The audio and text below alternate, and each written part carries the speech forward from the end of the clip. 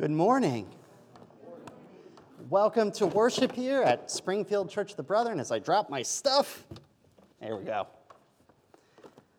I hope everyone is doing well this morning. The young couple were nearing their destination. But before they came to David's childhood home, they first must pass the city Jerusalem. The golden days were long past. The line of David no longer sat on the throne. Instead, a governor ruled these lands along with a descendant of Esau who claimed the crown over Jacob's people, King Herod the Great. Herod may have renovated the temple, making it beautiful again, but the people knew that he was a Roman collaborator. It was he and his father who ousted the last Hasmonean king and turned Judea from an ally of Rome into a Roman-occupied province. A darkness of oppression had fallen over the land. But it was not to last. A Messiah was to be born, a descendant of David, who would return his ancestral kingdom to its former glory. They couldn't have known the secret of Mary and Joseph, that this young woman traveling by the city carried the Messiah. Would they have greeted him with joy? Or would they be confused as to how this child from Nazarene would become king? First, they would need to let go of their expectations of a conqueror and allow God's will to be done. We light the third candle and call it joy. May we joyously welcome the Messiah into this world, who will make all things right according to the Father's will. If you'll join with me in prayer. Father, strip away our expectations of what it means for the Christ to be born. Lord, we do not allow our hearts to be turned from the joy that the Son brings into this world. May your will be done now and always. Amen. Our scripture today comes from Jeremiah 33, 14 through 16.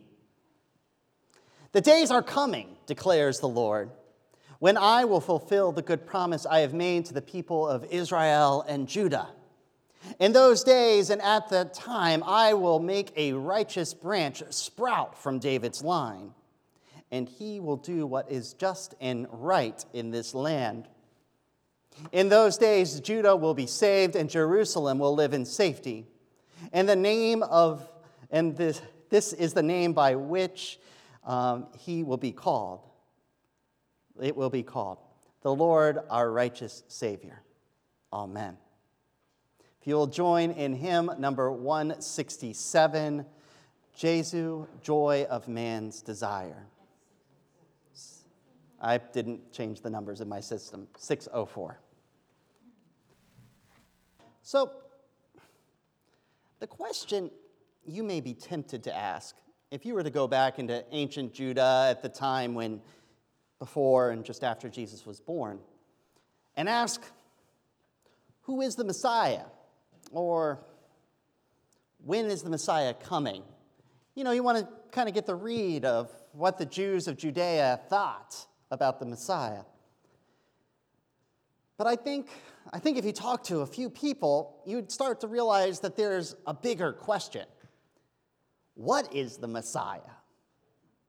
Because believe it or not, despite the fact that the Jews were all one people living in one land together, ruled over by one Roman Empire, they didn't all agree on everything. I mean, imagine that, a society living in a nation together not agreeing on everything, right?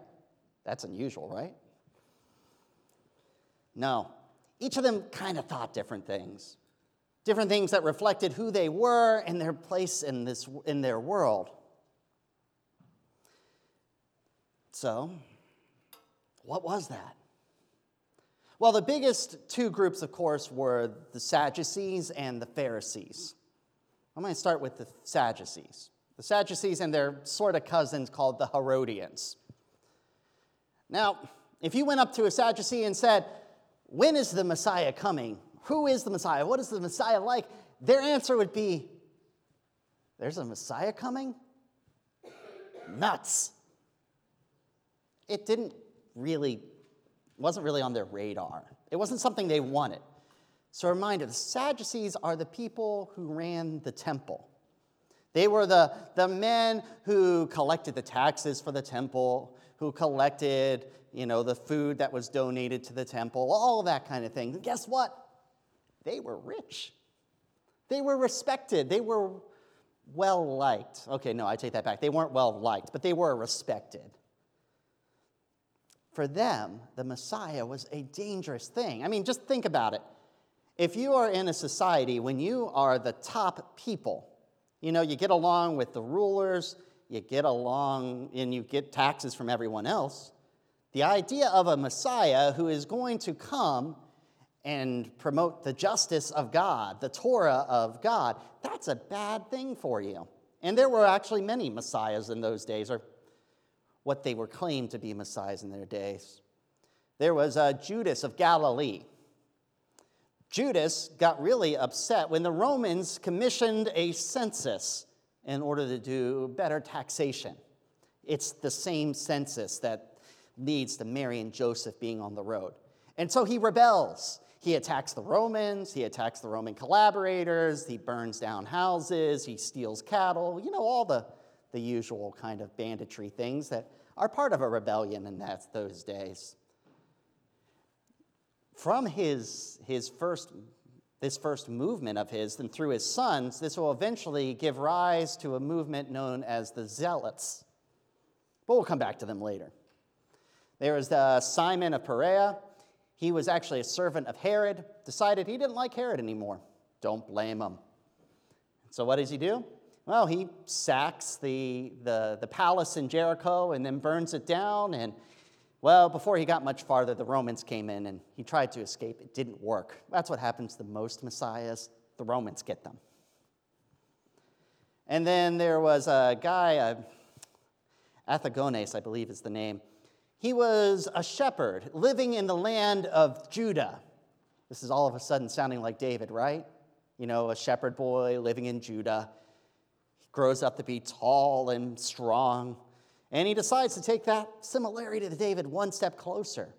And he gathers around himself a band of strong men who go and live in the wilderness and then perpetrate guerrilla attacks against the Romans and the Roman collaborators.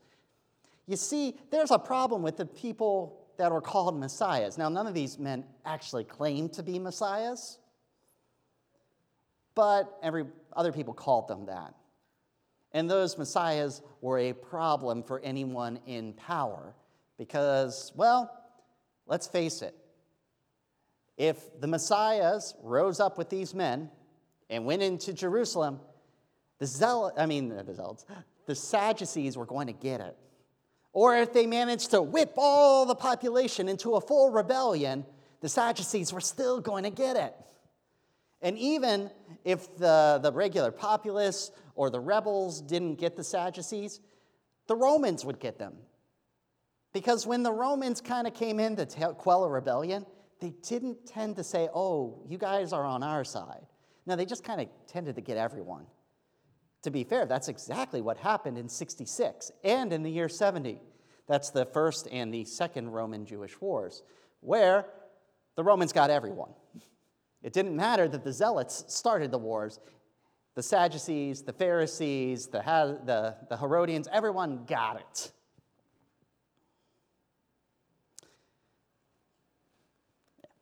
Everyone got it. But you couldn't exactly ignore the scriptures. They had to recognize that the prophets had talked about this Messiah coming. And so they reasoned through it. They could say a couple things. They could say, you know what? The Messiah was already here. The one who brought us back to this place, who rebuilt our kingdom. We could say it was Cyrus the Great. Yeah, I know he wasn't a Jew. But you know what? He let us come back and rebuild the temple. What a great guy. You know what? It was Judas the Hammer, Judas Maccabeus. He restored our kingdom to us, kicking out the Seleucid Empire and allowing us to continue worshiping our God. Those were the Messiahs. You know what? I'll tell you, the Messiah is going to come someday.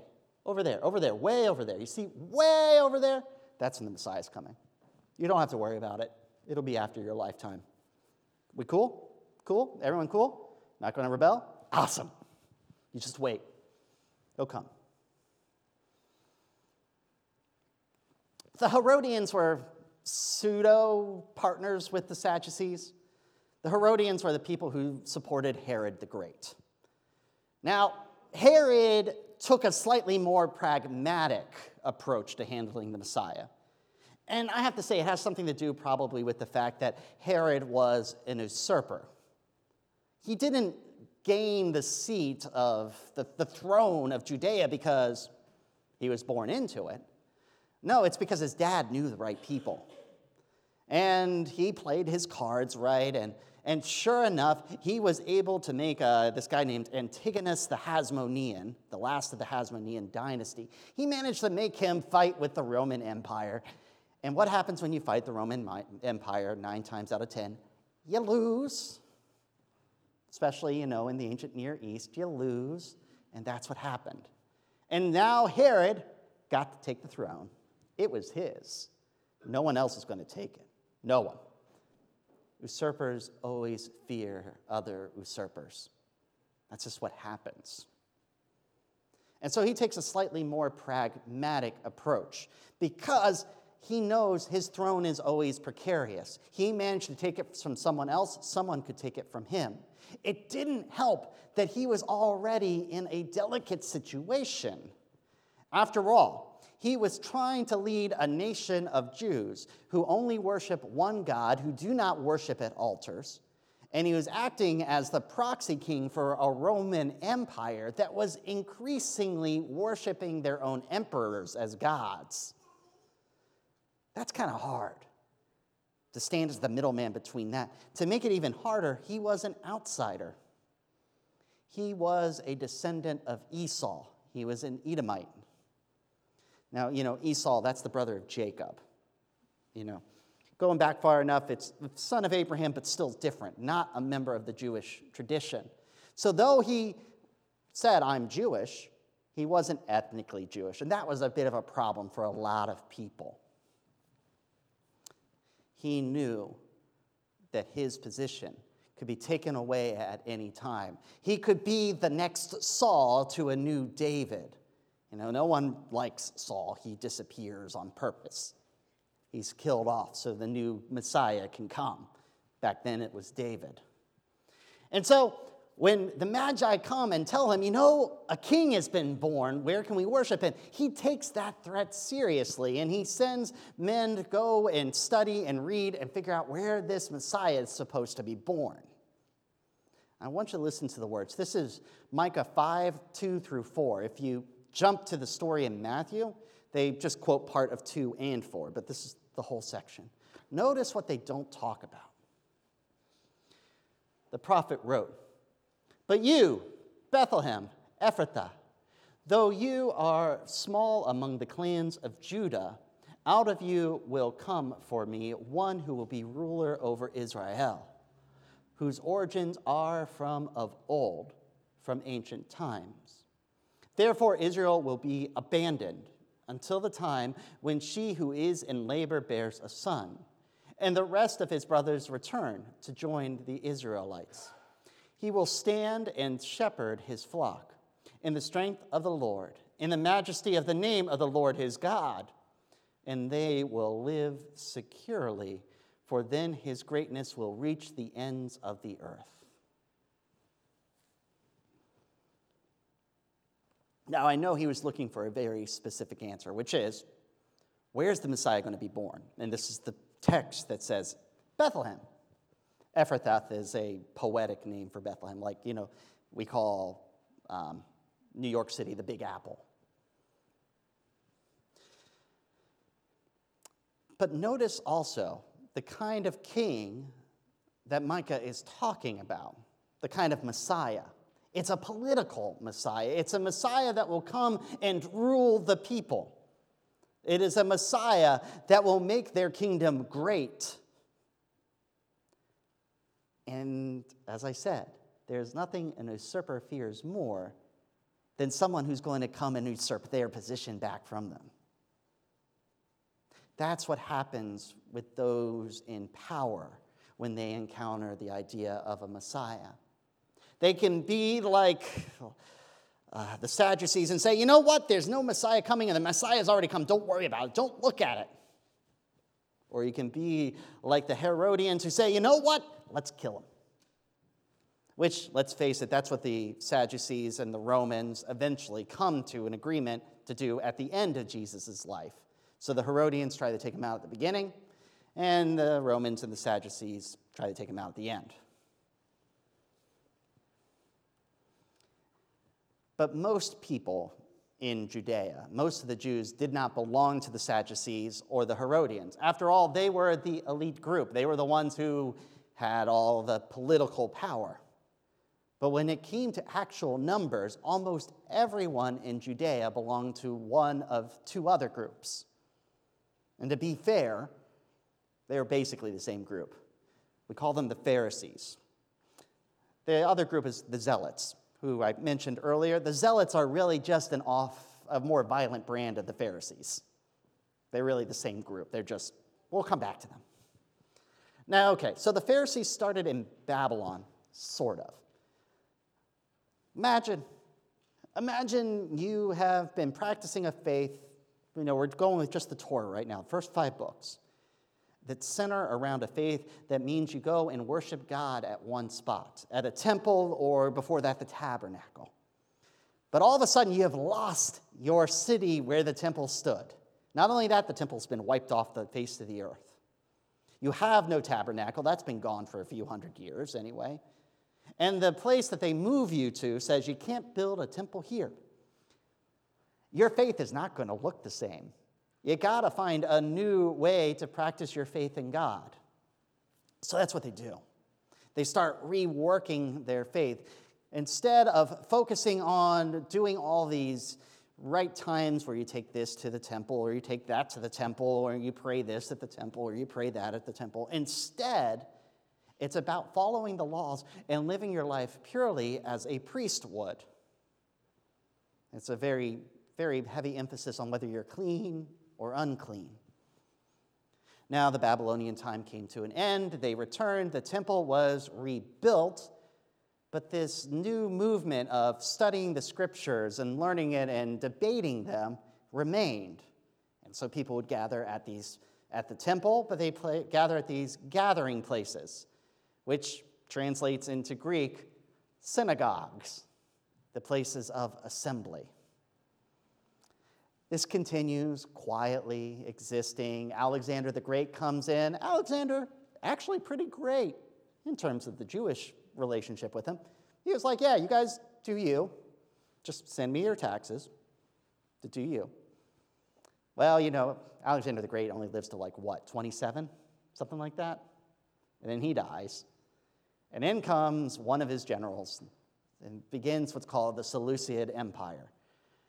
One of these days, I need to do a sermon series where I at least do 1 or 2 sermons where I talk about this time period. Because it's completely missing from our Bible, but it sets up everything for what happens when Jesus comes. But Seleucid Empire goes off the deep end in terms of making the Jewish people Greek.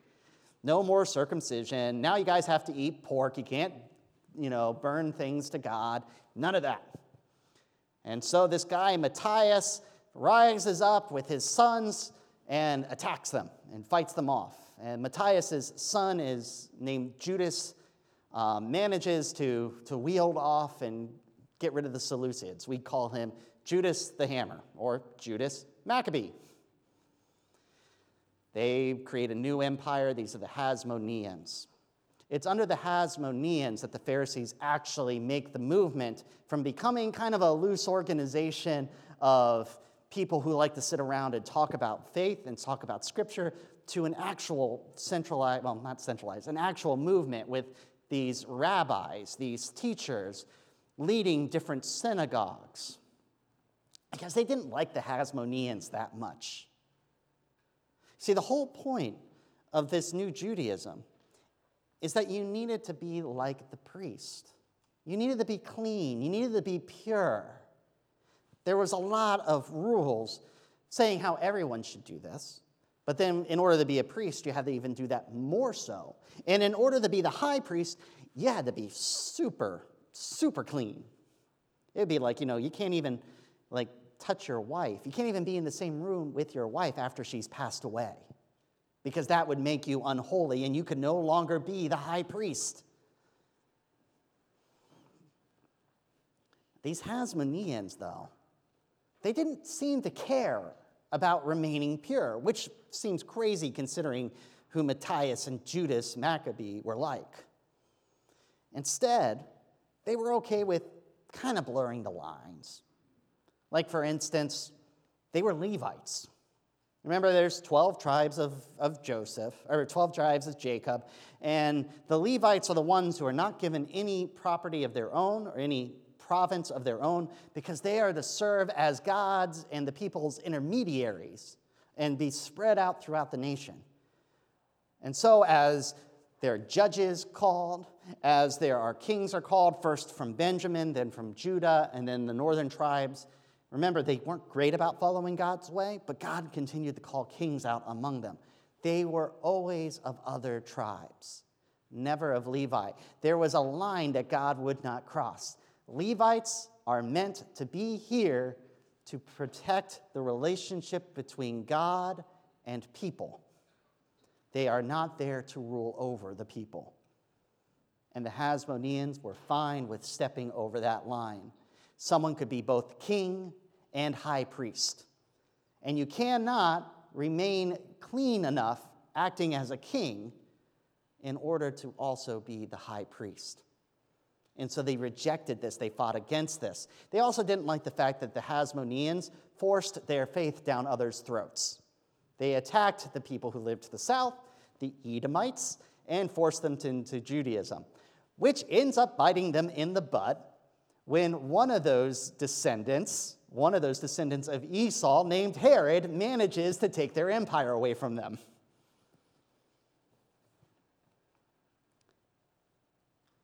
The Pharisees, and this, by extension, this is pretty much all of Judea, is waiting for a Messiah to come that will not only take a political power, but be like David, a king who is zealous in their faith, a king who is, for all their faults, always going to try and orient themselves on God. They read sections like Isaiah 9. For to us a child is born. To us a son is given, and the government will be on his shoulders. He will be called Wonderful Counselor, Mighty God, Everlasting Father, Prince of Peace. Of the greatness of his government and peace there will be no end. He will reign on David's throne and over his kingdom, establishing and upholding it with justice and righteousness from that time on and forever. The zeal of the Lord Almighty will accomplish this. If they had a king like that, who was so concerned that everyone could live their lives in the correct way, then they could all be pure. They could all be clean, just as God told them they should be back in Exodus 19, when he said to them, although the whole earth is mine, you will be for me a kingdom of priests and a holy nation. That's it. They get a king like this who will come in and set everything right, and they get to be the kingdom of the priests. And so all they had to do was live as close to the priest right now, to live as perfectly according to the law as possible. And then there was that last group. Now, as I said, to be fair, the Zealots are really Pharisees. Yeah, Pharisees like Gamaliel, he appears in Acts.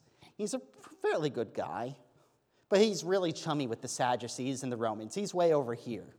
And then if we go all the way over there, we have the Zealots, who basically agree with the Pharisees on everything, except they're fine with stabbing Sadducees too, and Romans. Because for them, the Messiah is already here, or kind of here, maybe here, we don't know. But we're not waiting any longer. You see, they're the ones who were following all those men that scared the Sadducees so bad earlier. Judas of Galilee, Simon of Perea, and Agathonges. They were all being followed by zealots. These were men who wanted to overthrow the Herod dynasty. They wanted to throw Rome out, and they wanted to begin a theocratic society centered on the Torah, centered on the Pharisees' interpretation of the law. They were kind of like the Hasmoneans, where they wanted to ensure that everyone followed their form of the faith, but they were more about, if you're not Jewish, get out or we'll stab you. They were the extremists. Now, why do I bring up how these each thought about the Messiah? Because I really think that these four strands are still alive and well in our Christianity today. Think about it. You have those Christians out there that are just like the Sadducees, who say, you know what? Life's pretty good. I got what I need. I got what I want. Life's good.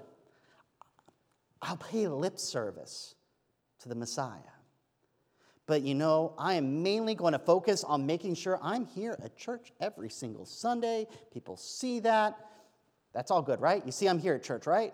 I'm Christian? Cool beans. That's it. And you have those who are like the Herodians. They're seen at church just like him, but they're a little more worried about what's going on around them.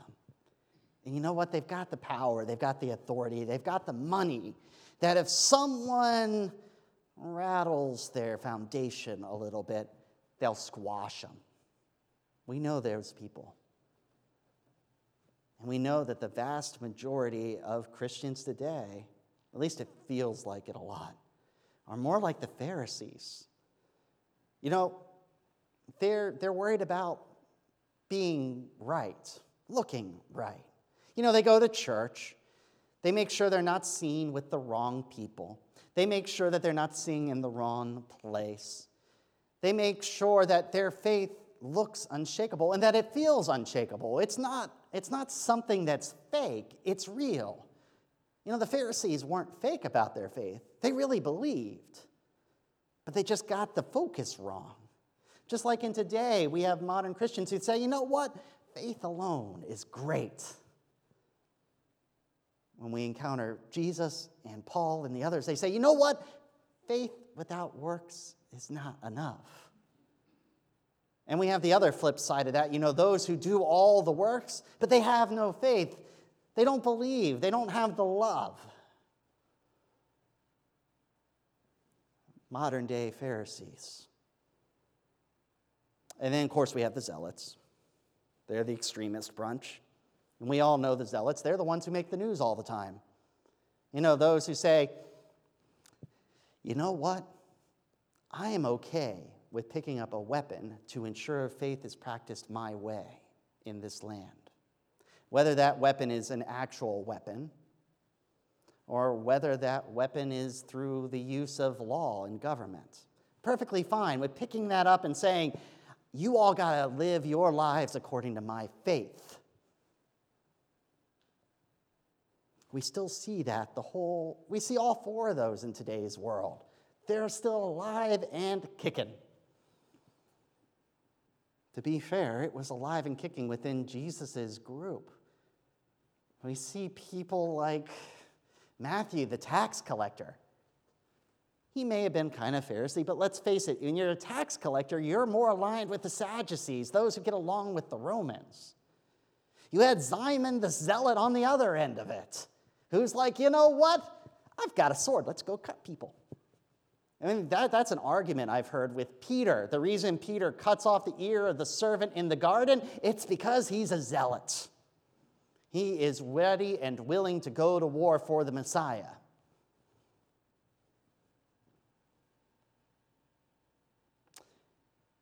But when the Messiah comes, it's not any of those.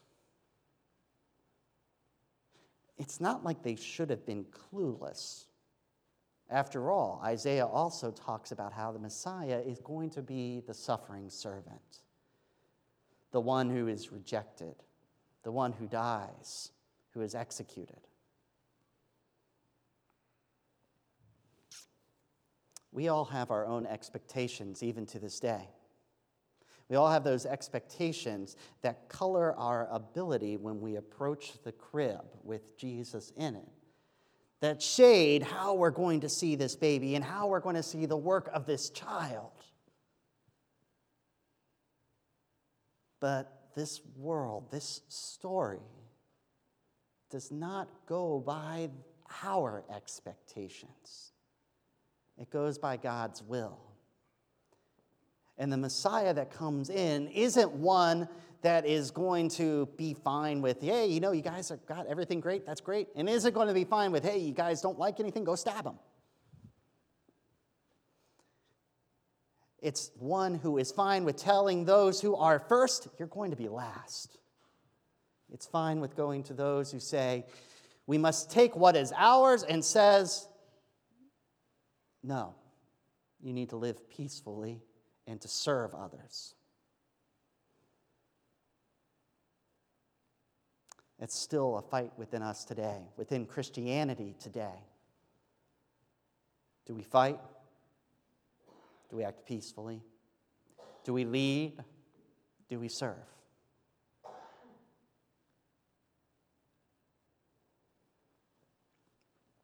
As we've gone on this journey, we started in Nazareth and talked about how we must leave behind that which we are familiar with, we are comfortable with, and realize that God is calling us into something new. We have passed the hills where the people renewed their promises and then broke them to God. We're reminded that the shame of our past should not keep us from approaching the crib. Today, we're reminded that when we get there and we look at the crib, that we should see the Messiah for who the Messiah is, and not for who we expect the Messiah to be. Because it'll always surprise you. Thank you. As you go out today, let go of your expectations. Let go of your expectations of who Jesus is and see Jesus for who he actually is. When you read scriptures, when you encounter people, be challenged by it. Be willing to let go. As we come to the cradle, as we come to the manger and see the baby, realize that just as there was with every child that has ever been born, infinite possibilities. Because in Jesus there are infinite possibilities. We just have to open our eyes to where he's leading us. Amen.